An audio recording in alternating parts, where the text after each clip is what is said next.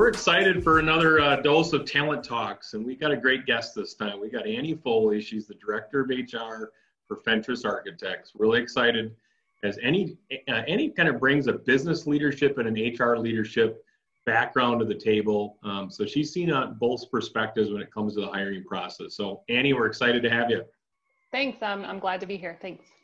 Great. Well, let's dive into it. So Annie, let's talk about our main focus right now on this one is, all right, you're about to go hire a key position within your business. What does that look like in your background? What are the factors, the things that you need to get stakeholders aligned on to make sure you have the right hiring process and elements together? So the main thing for me is to understand what is the pain point we're trying to fix. If it's one position, if it's multiple positions, it doesn't really matter. What I'm trying to focus on is what hole or what void are we trying to cover? So what set of skills or prior experience, try to define that as much as possible and be able to say, this is our pain point, really. Okay, great. No, that's absolutely. In your experience, who are kind of the stakeholders that you normally bring in on a hiring initiative?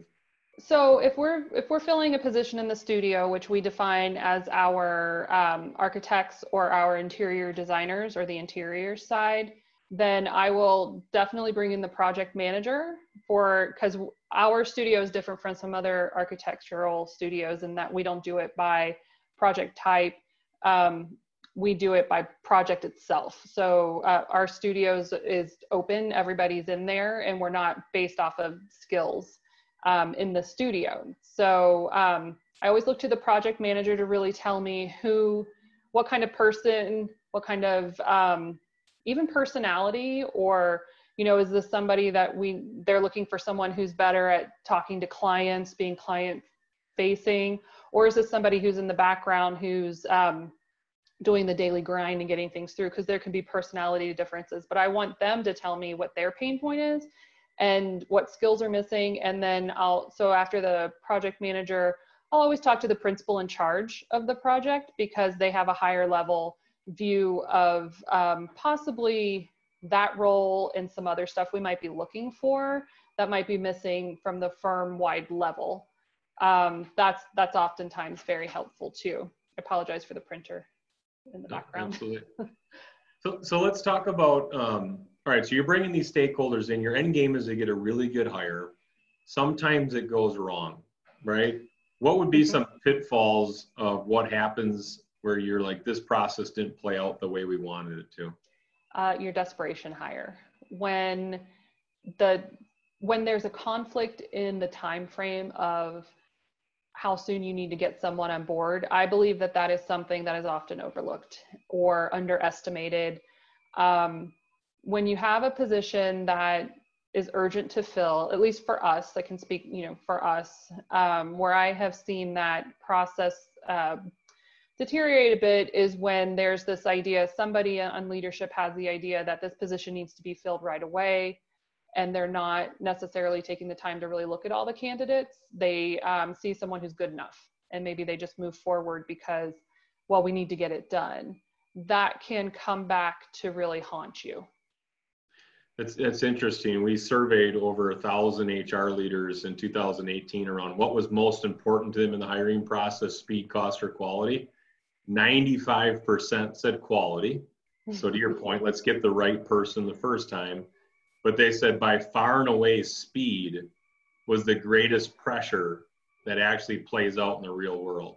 And, prior to my time as an HR professional, I could see that as somebody who I was a hiring manager, I was an employee. There is this, relatively important need to fill a position as soon as possible. But when you take an aggregate look at it from the aspect of costs involved and, just being quick to fill that position doesn't do you any good if it's a bad hire. It's always going to cost you so much more to have to let someone go. And there's always, then you have those wounds that kind of come from having made the bad hire, it's your fault. You have to go back and do your hits or misses, and how did we get here? How do we do this? How, try to approach it from the humane side of how do we let this person go who we chose, but we chose poorly. And so there's a lot of just extra work, psychological and actual work, that goes into then opening that job search back up and trying to then go about it again. It's so yeah, time, it is important, and I understand that, and you want to make sure that people are not being lost to a delayed process, but also that they are really that you're not just doing it to be fast. Yeah, no, 100%. A couple of the factors that I hear that are frustrations across from even the recruiting team, HR team, compared to a hiring manager is, all right, this is what I want in a role, but I need to align compensation to what I want in that role. And I also need to align attractability of that position, meaning I want someone with 15 years of experience, and that's what I really want. But basically, I'd be asking someone to take a lateral move to come over and do the exact same job they're doing today with our organization compared to the one they're at. And I can't pay them anything more either. So there's a misalignment of a recruitment with attractability and compensation. Do you run into that? And if so, what are some things that you've done to navigate some of that calibration? Of course, we run into that. So when you're talking about someone, especially in architecture, that has 15, let's use your example of 15 years of experience, that has, for the last few years, been the toughest position to fill for many factors, mostly because there aren't a lot of architects that fall in that 15 to 20 year, well, I'd say 10 to 20 year range of experience because of the last recession. So the crisis that happened forced a lot of architects out of the field. And so they don't have those requisite years of experience around 15. So if you're looking for 15 amongst the older generation of architects, they just feel like, oh, there's these, 15 years, that's a magic number for them. And the fact is it's a smaller pool. There just aren't so many of them. So then how we've dealt with that, or how I've dealt with that, is I look at, I try to find as close as possible. You find the unicorn person who shows up every now and again. But, you open that range up around 10 to 15, 8 to 15, because there you do find more people who then have the skills, they've got the abilities, the capabilities, they just don't have that number. And quite honestly, I rely then on my background in sales to then sell that person to the leadership team or the project manager, whoever it is that is stuck on that number, to show why that's not necessarily the critical point that they're trying to focus on. That really what they've told me, and I'll go back to my notes and say, hey, this is what we talked about. This is the type of work we need to get done. That can be done by somebody with X amount of experience. It doesn't have to be 15. And, quite honestly, sometimes it goes the other way too, where they actually do need someone with 20 or more years of experience, and they've just focused on this 15 amount. So then we get into the compensation issues more with that. But when it comes to the experience that you're looking for, you do have to be a little bit flexible with if you're talking about numbers of years. And then also on the comp side, you can be creative with how to attract someone who does have that experience, but maybe your base salary can't be more than what they're currently making. No, that's great. That's the exact same insight I share with organizations. Is we believe have a little wider funnel in the beginning. Mm-hmm. Look at some people that it could be a little bit of a job opportunity from a job stretch. Also look at people with lateral move capabilities, but interview more people to really figure out who would be the optimal fit long term, instead of being narrow to start it, which creates a lot of frustration for both parties when you're talking a major talent scarcity, which you see in the AC space. Yeah, and also people with that, if you're looking at that range from like between 10 and 20 years, they are also looking for things in addition to salary. So they are looking for growth opportunities. And if you have that for them, that is almost priceless sometimes.